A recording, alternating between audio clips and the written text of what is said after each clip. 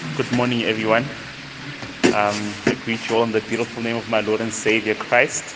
My name is Evans. I'm from Midrand Chapel, but born and raised in a township called Tembisa, just right after Midrand. So that's where I'm from. So I'll be delivering our sermon to us this morning. So if you could just bow your heads and I'll pray for us and we will begin. Heavenly Father, in your Son's precious and glorious name, thankful that I could stand before your people this morning, O Lord, to deliver the sermon, O Lord. Praying that you'd help me to, bring me down to nothingness and glorify yourself through me, O Lord. And I pray that you would not only transform their hearts as they hear the sermon this morning, but that you transform my heart as well. In your Son's precious name we've prayed. Amen. So we'll find our sermon this morning in the book of Luke, chapter 2, and we'll be reading from verses 1 to verses 40. I know it's a lot of verses to go through, but I do promise we will get through them.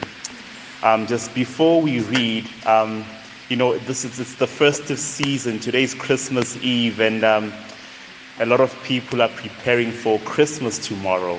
They're buying lots of gifts, and some are giving back to charity, and we cannot overlook the fact that we live in a society, in a world whereby once you reach a certain standard or certain level of fame and of success, you are encouraged to associate with people that are in the same level with you. If you become famous, you become an actor, and you become rich, you're encouraged to hang around the rich, so that you'll be able to keep that mindset and be very consistent with it. The elite are encouraged and invited to only hang out with the elite. They only come down to hang out and be with those who are not in the same socioeconomic standard with them when they give back to what we call, they would say, giving back to the community, not forgetting where you come from. And we cannot obviously say the act in of itself of giving to those who are in need is bad. It is not bad, it is good. And we praise God that those who are less fortunate, those who cannot afford, are able to have a Christmas like theirs. They're able to receive gifts that they can't even afford to buy, that the elite are able to go down to them and give them that. But we cannot also not overlook the motive as well, that is the only time they ever come down to hang out and be with those who are not in the same level of success or socioeconomic status as they are. And that's just the world we live in, and that's the reality we're surrounded by. And Luke here, when he writes this gospel, he writes to a Gentile called Theophilus, and he writes to him, and this is the reason he writes, that Theophilus may have certainty of the gospel. That's what he wants him to have. He acknowledges that yes, there have been other accounts of the gospels that were written, but I have taken time to write an orderly account of our Lord Jesus Christ, and this is why I've written this, that you, O Theophilus, may have certainty of the gospel. And we see that in chapter 1, verses 3 and verses 4. And I say Luke writes to Theophilus and he wants him to have certainty of the gospel. It is because it is obvious that Theophilus has been exposed to the gospel before, based on the wording that Luke uses there, that I want you to have certainty of what you have been taught, meaning that he was taught before of the gospel. He has probably read other accounts of the gospel, other testaments that were written by the other apostles. And as Luke writes that account of the gospel, he shows, or rather says to Theophilus, when they proclaim, or the angel appears to Mary and prophesies, or rather foretells about the birth of Christ, he basically says about this Christ who is to be born, he says he will be great, and he will be called Son of the Most High God. He will be a king in the line of David, and his rule will be forever. It will be for eternity. Now, this high king unlike most modern people in our society. We looked at first that the elite only hang out with the elite, but this king who is to be born, who's prophesied that Mary will carry when he comes, and when he is born, he does not go out and hang with other kings, with other people of a high social status. He does not go to other kings and says, "Here I am, I'm the king of heaven, and I've come to hang out with you." But when this king is born, he comes down to the lowly. As he begins his ministry in Luke chapter 4, he quotes Isaiah chapter 61 as what you would call his mission statement. He begins with that he's come to set the captive free, as it reads. He says, "The Spirit of the Lord is upon me, because he has anointed me to proclaim good news to the poor. He has sent me to proclaim liberty to the captive and recovering sight to the blind, to set at liberty those who are oppressed, to proclaim the year of the Lord's favor." And that's this great king. As he comes in and he goes to the lowly. That's his mission. Not to go to the elite, but to go to the lowly. However, we will not be looking at the whole book of Luke. That will take days for us to get through. But let me read for us from verses 1 to verses 40, and then we'll get into our sermon. And it reads, "In those days a decree went out from Caesar Augustus that all the world should be registered.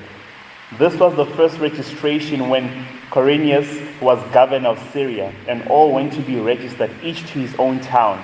Joseph also went up from Galilee, from the town of Nazareth to Judea, to the city of David, which is called Bethlehem, because he was of the house and lineage of David, to be registered with Mary his betrothed, who was with child. And while they were there, the time came for her to give birth. And she gave birth to her firstborn son, and wrapped in swaddling cloths, and laid in a manger, because there was no place for them in the inn. And in the same region there were shepherds out in the field, keeping watch over their flock by night. And an angel of the Lord appeared to them, and the glory of the Lord shone around them, and they were filled with great fear. And the angel said to them, "Fear not, for behold, I bring you good news of great joy that will be for all people. For unto you is born this day in the city of David a Savior, who is Christ the Lord. And this will be a sign for you. You will find a baby wrapped in swaddling cloths and lying in a manger." And suddenly there was with the angel a multitude of the heavenly hosts, praising God and saying, "Glory to God in the highest, and on earth peace be among those whom he is pleased." When the angels went away from them into heaven, the shepherds said to one another, "Let us go over to Bethlehem and see this thing that has happened, which the Lord has made known to us." And they went with haste and found Mary and Joseph and the baby laying in a manger. And when they saw it, they made known the saying that had been told them concerning this child. And all who heard it wondered at what the shepherds told them. But Mary treasured up all these things, pondering them in her heart.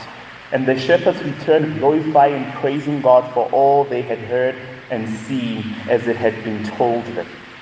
And at the end of 8 days, when he was circumcised, he was called Jesus, the name given by the angel before he was conceived in the womb. And when the time came for their purification according to the law of Moses, they brought him up to Jerusalem to present him to the Lord. As it is written, the law of the Lord, as it is written of the law of the Lord, every male who first opens the womb shall be called holy to the Lord, and to offer a sacrifice according to what is said in the law of the Lord, a pair of turtle doves or 2 young pigeons. Now there was a man in Jerusalem whose name was Simeon, And this man was righteous and devout, waiting for the consolation of Israel. And the Holy Spirit was upon him, and it had been revealed to him by the Holy Spirit that he would not see death before he had seen the Lord's Christ. And he came in the Spirit into the temple. And when the parents brought in the child Jesus to do for him according to the custom of the law, he took him up in his arms and blessed God and said, Lord, now you are letting your servant depart in peace according to your word. For my eyes have seen your salvation, that you have seen your salvation, that you have prepared in the presence of all people, a light for revelation to the Gentiles, and for glory to your people Israel. And his father and his mother marveled at what was said about him.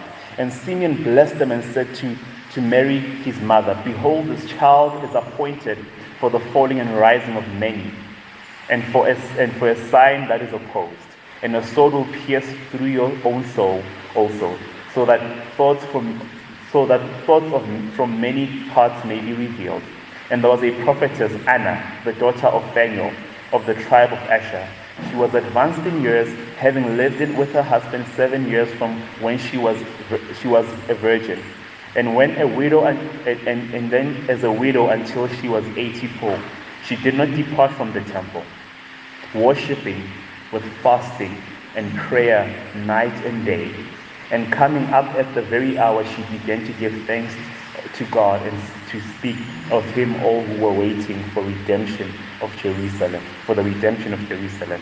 And when they had performed everything according to the law of the Lord, they returned into Galilee and to their own town Nazareth. And the child grew and became strong, filled with wisdom and favor of God. And the favor of God was upon him. And that is our scripture for this morning. It is a very long passage, but thank you for your patience. But basically, in this chapter, what Luke wants to communicate to Theophilus, a kind of certainty he wants to give to Theophilus, it is that the good news of the birth of the glorious birth of a Savior has come to a lowly people. For this Christ was not born only to save a great people or to come and be with a great people, but he was born to come and be with a lowly people. So our outline will be divided into 3. So we'll look at the first point will be from verses 1 to verse 7, born a humble king. That is from verses 1 to verses 7. And our second point will be born a humble Savior from verses 8 to verse 21. That is our second point, born a humble Savior from verses 8 to verse 21. And then our third and last point will be born a universal light from verses 22 to verses 40. So our first point, born a humble king. So in the first few verses, as we saw, Luke introduces us to a ruler who's called Caesar of Augustus. And this Caesar of Augustus sends out a decree to all the people, it uses the word that all the people of the world should basically be registered. And when he sends out that decree, Mary and Joseph, who were in Galilee, in the city of Nazareth, are prompt to go back to Joseph's hometown, that is in Bethlehem, a town where the Messiah was prophesied to be born. And when this basically happened, I don't think it was sort of like a coincidence that Mary and Joseph, being in Galilee, had to go back to Bethlehem, where Christ is prophesied to be born. But I believe in here, or in this very passage, we see God in his sovereign power working out his good plan, and that it is indeed a Savior should be born in Bethlehem, fulfilling for us the prophecy that was spoken of in Micah chapter 5 verses 2, whereby it is spoken and it is prophesied that in this small city, basically the prophet Micah, when he speaks, he says, you are not like any other tribe, but you should be a tribe, because Bethlehem was considered to be very small and to some extent not strong, or where you'd expect a king to be coming from. But a prophet speaks the word of the Lord and says, from this very small place, this not so great place, will come a savior, a ruler who will be born. And as a result, Joseph and Mary go to Bethlehem where Christ is born, fulfilling that very prophecy.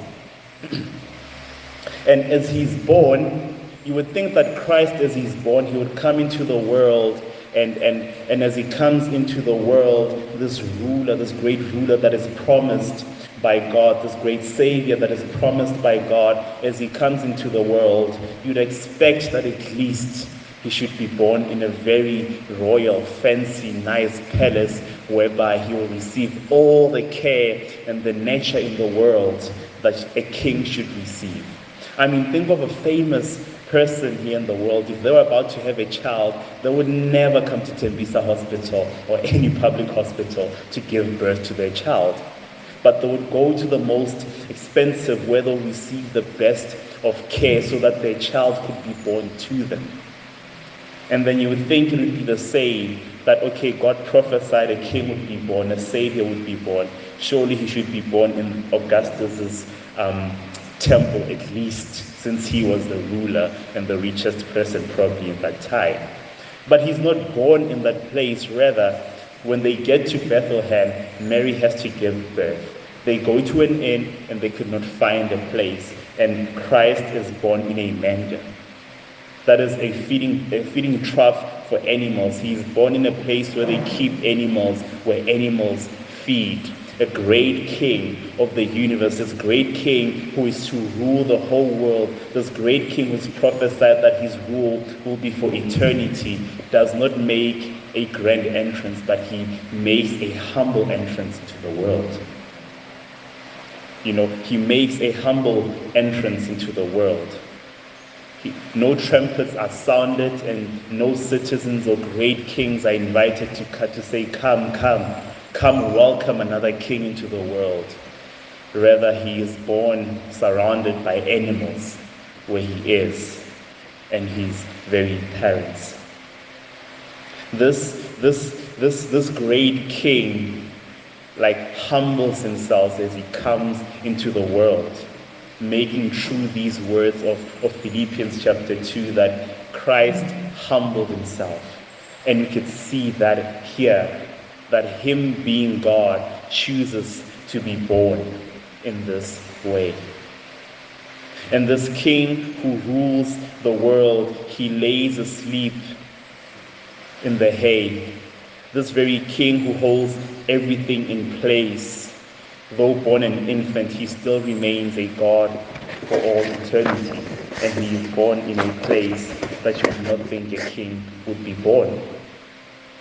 And as he has made this humble entrance into the world, you'd obviously think that, okay, cool, the king is born, that's fine. He's born, he's here in the world, and he was not born in one of the greatest places. Then surely all the other kings have to be made alert that, listen, another king is here, another king is born. Come, receive him and bring him many gifts. But that is not the case when this king is born. When the Savior comes into the world, no great king of the world, no great ruler of the world comes in to receive him. No great ruler of the world comes in to give him gifts,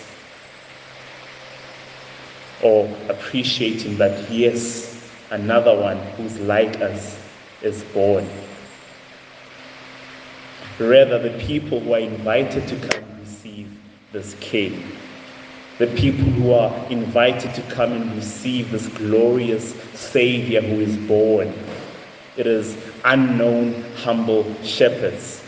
This great news of great joy is announced to them, and that is our second point, born a humble Savior.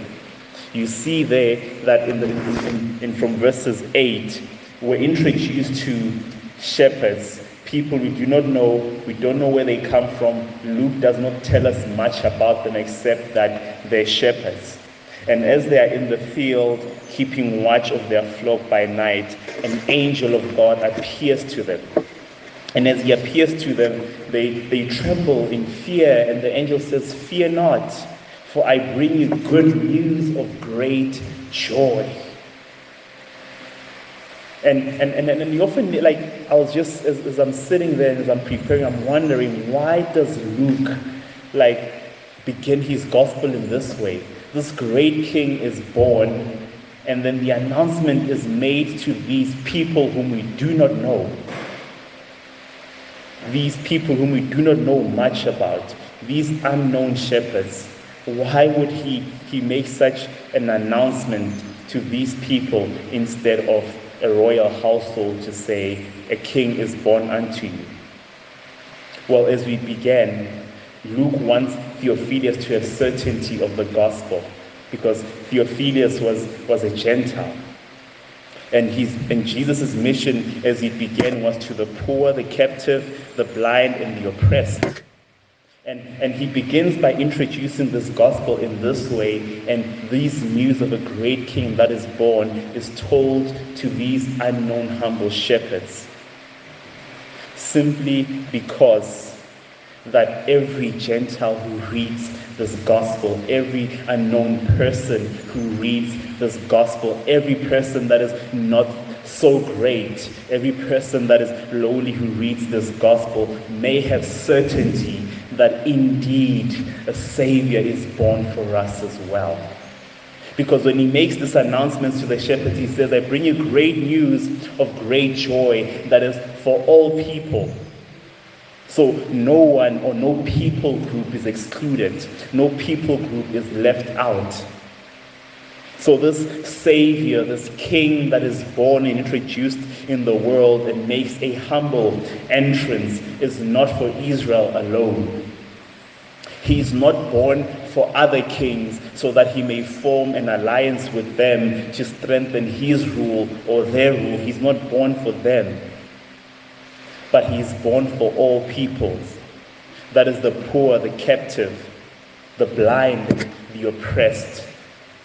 That these are the kind of people, if you read through the Gospel of Luke, these are the kind of people within that society, within that context, at that time, were considered to be nothing. No one paid attention to them. But when this great king came in, he went to them. He was born for them. And this was why, that every other person, that they too, as they read the account of this gospel, as they look and they hear the news of this great Savior, they may have the certainty that he's for us too. That we too are not excluded from this, but we too are welcomed in. We too, a Savior has been born to us. Thus, the Savior is introduced this way, to these unknown, humble shepherds. And we today can have this confidence and this certainty that we too are invited to share with the multitude of heaven, the angels, as they rejoiced of this great joy and they praised and glorified God because Christ is born. We too are invited to share in this. And that's why we can gather on other days and sing Christmas carols and sing joy to the world because the Savior is born to us as well.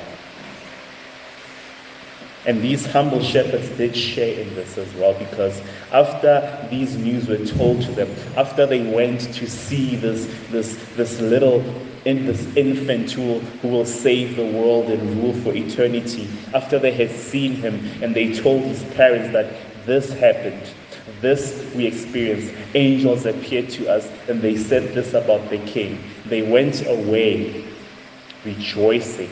They went away glorifying and praise God for the Savior who was not only born to Mary and Israel to be their child only, but this Savior who was born for them as well. Indeed, there is no greater comfort and there's no greater joy than this.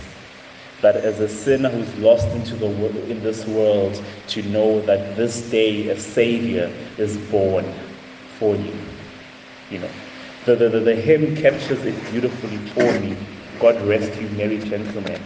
It basically says, from God our Heavenly Father, a blessed angel came, and unto certain shepherds brought tidings of the same, how that in Bethlehem was born the Son of God by name. Fear not, then said the angels, let nothing you affright. This day is born a Savior of pure virgin bride, to set free all those who trust in him from Satan's power and might. The shepherds at those tidings rejoiced much in mind, and left their flocks a-feeding in tempest, storm, and wind, and went to Bethlehem straightway this blessed day to see. And we get to share in this joy and sing these songs because the Savior is born for us as well. Now this great King who is Christ, who was announced by glorious angels to humble shepherds who were not expecting him. Like when he was announced to these shepherds, they were not expecting him, and as a result the angels came to them and they were filled with fear. We're also introduced to a man, a servant of the Lord. That is in our third point, born in universal Savior, from verse 22 to verses 24. The Savior whom the shepherds did not expect was anticipated by someone, and Luke mentions him to us. And we're introduced to this man called Simeon. This man, we're told that he was waiting for the hope that God would come rescue and comfort his people. Luke puts it this way, that he was waiting for the consolation of Israel. That is to basically mean that he was just waiting, patiently waiting, that God would come and he would rescue and comfort his people. He was promised that he would not see death, as it's mentioned here, that he would not see death until he had seen the Lord's Christ. He would not see death until he had seen the salvation of the Lord. When Mary and Joseph, they went to the temple to do according to the custom of the law of Moses, as the book of Luke says there. It happened that Samuel, by the Spirit, found himself in the temple, as Luke records, and he saw Christ. And when he saw Christ, you could basically say the experience for him was like the echoes of Isaiah 61. Comfort, comfort my people. That's basically what happened when he saw Christ and he held him, that indeed, finally your servant gets to depart in peace, for your servant has seen your salvation. You know, if you know the account of Isaiah, in the first 39 chapters, it is judgment, it is doom. The people are judgment is being pronounced upon Israel and upon other nations. It's just judgment through and through on the first 39 chapters. And when you go into the 40th chapters, that's where there's a transition, there's a change. And Isaiah begins that chapter to say, comfort my people, because from there on forward, God promises comfort to his people.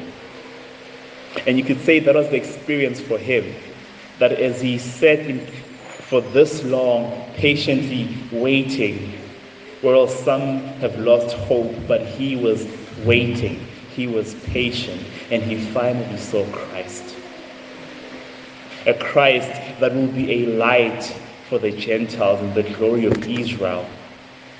And this shows us, beloved, that this Christ who was born was not only for a select group of people, but he was for all people groups.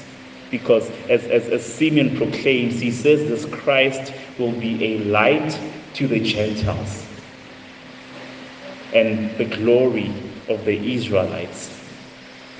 So you could basically say this brings to fruition and brings to truth what Isaiah chapter 9 would say, that a people who once walked in darkness have seen a great light. This light was this Christ who was born. This humble Savior was introduced into the world, who would then be a light that shines bright, chasing away the darkness that surrounds this world. And he not only the Savior, when he comes in, as you read then the account of Luke, Simeon speaks of the Savior, and he basically says of him that, behold, this child is appointed for the fall and for the rising of many in Israel, for a sign that is opposed. A sword will pierce through your own soul, so that the thoughts of many may be revealed. So he comes in, he brings salvation as he's to come and rule, but he does not only bring salvation, he brings also judgment. He carries in himself both salvation and judgment. Salvation for his elect, those whom he has chosen, and judgment for his enemies. This is what Simeon basically meant by those very words, that he is appointed for the falling and for the rising of many in Israel, that some will be saved and others will be judged. And as you read through the account of Luke, you get to see that. As you've read every other account of the Gospels, he went unopposed. He was always opposed. There were people who were enemies of this very Savior. And then he speaks that a sword will pierce through the heart of Mary, and that Mary will have sorrow over this, that because he will come into the world, and as he comes into the world to bring both salvation and judgment, there will be people who will oppose him, that will be his enemies, and they will crucify him. And the hearts of many will be exposed, as he mentions. So if you read through the accounts of many of all the Gospels, in Matthew, in Mark, in John, and in Luke itself, we see people that did indeed oppose the Savior. They opposed him to the extent that they called him, that they said everything that he did it by the spirit of the devil, because they said he was of the devil. So they opposed him, these very people. Those were the Pharisees. And the hearts of many in the process were also exposed. And that is, how could we not forget Judas, who appeared to be one of them, but had other intentions as well. So he came in and he brought both salvation, or he brings both salvation and judgment. And these words can be both comforting and terrifying. They're a comfort to those who have believed in the Christ, because they know that they're secure and he has saved them, and he will come back again and he will redeem them. And they're terrifying to those who have rejected this Christ, because as they live, they await his judgment. But Simeon here, as we see, as he has spoken, as he was expecting the Savior, he tells us these very things. But he was not the only servant we are told of, who was waiting, or who was there expecting the Savior. We're also introduced to a lady, a woman, a prophetess called Anna, who upon hearing or seeing the Savior, she also rejoiced because Christ was born. And at her rejoicing, she went out and she told others that who were waiting for this Redeemer, as we're told here. He says, and coming up at the very hour, she began to give thanks to God and to speak of him to all who were waiting for the redemption of Israel. So she rejoiced, and she went out to proclaim this good news, that a Redeemer is born. The waiting is over. She did not exactly say that, I'm just paraphrasing. We don't find it anywhere in the passage. But basically, we'd assume that she basically did that, going around be like, you are waiting for the Redeemer to come, the waiting is over, he's here. He's here. And then what's comforting here, and what amazes us, is that both these people, Simeon and Mary, when they saw Jesus, this babe who will save the world, they did not live to see him until he was crucified, until he breathed his last, but they had this confident assurance that he will surely save Israel. They had that confident assurance, they had that faith. Hence, they could confidently go out. Hence, Anna could confidently go out and tell others that the waiting is over, the Redeemer is finally born. Because they had certainty that he would do that which God said he would do, that he will save. Now, Luke wants us, as I said in the beginning, he wants us to have certainty of the gospel. That's why he wrote this account. And this that we went through gives us certainty that indeed Christ came for us as well.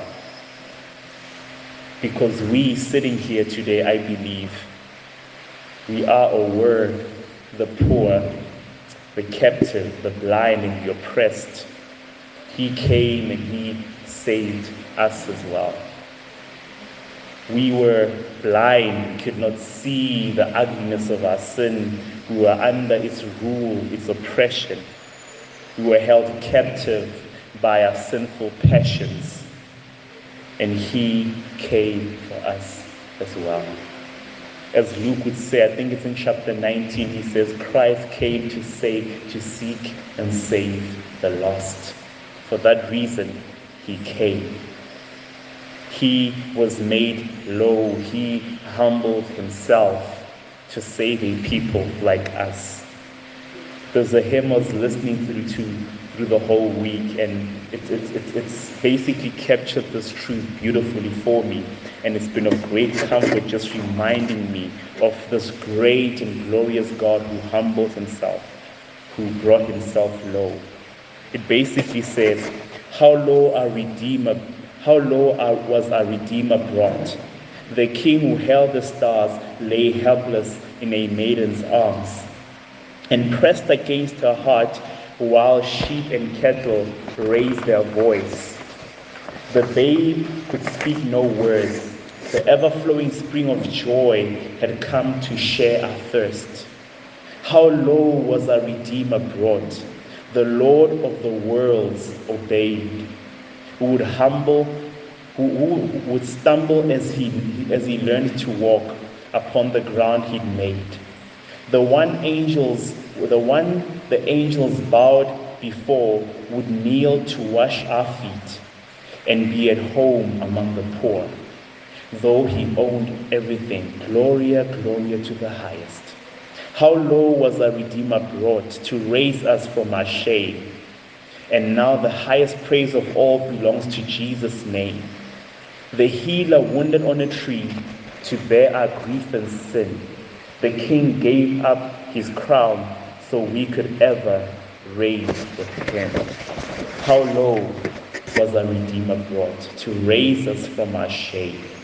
And now the highest praise of all belongs to Jesus' name. These are the lens that he went to save a poor people like ourselves.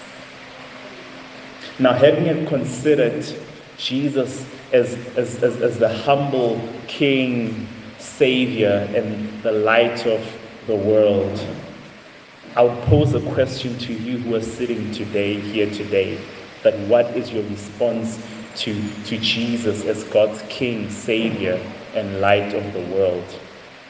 Because we would be mistaken, beloved, if we worked through the whole of 40 verses, which was very long, like if we worked through 40 verses and not have a response to this message. Because as we read through here, Luke is not just telling us about who Jesus is, or rather it does not only just come down to us being told who Jesus is, but it's about how we respond to who Jesus is. You know that he is God's King. He is the Savior that God has sent, and he is the light of the world. How do you respond to that King? How do you respond to that Savior? How do you respond to that light?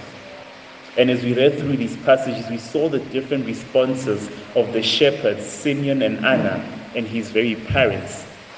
The shepherds, we see the shepherds, they were not expecting this Christ, but they responded anyway. And their response was much praise and glorifying God. That was their response. When Simeon saw the Christ, who knew that he was coming, he was longing and waiting and anticipating. And he was at peace, basically. He said, now your servant can depart in peace. Anna, who was the widow, who was fasting and praying, longing for comfort, she gave thanks and went to proclaim this Christ, this Redeemer, to others. And his parents marveled. So now that comes down to this, and I pray that this would be either our response, that our response would be appropriate to this King. Because we are to believe in this Jesus. We are to receive him. And upon receiving him, we are to respond with faith and with joy. And I pray that that would be our response this very Christmas season, as we exchange gifts, that we would think of this great Christ who humbled himself, who died, so that we could come in, so that we could share in the joy of heaven when he was born. Let me pray first. Lord, we do thank you that we hear something this morning. Thankful that you can use me, O Lord. And I do pray that you would work in the hearts of the congregants as they were sitting and listening, O Lord. That you would work your saving grace in their lives, O Lord.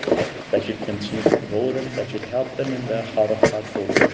That they would respond to this your word in an appropriate way, O Lord, in a manner that honors you as God.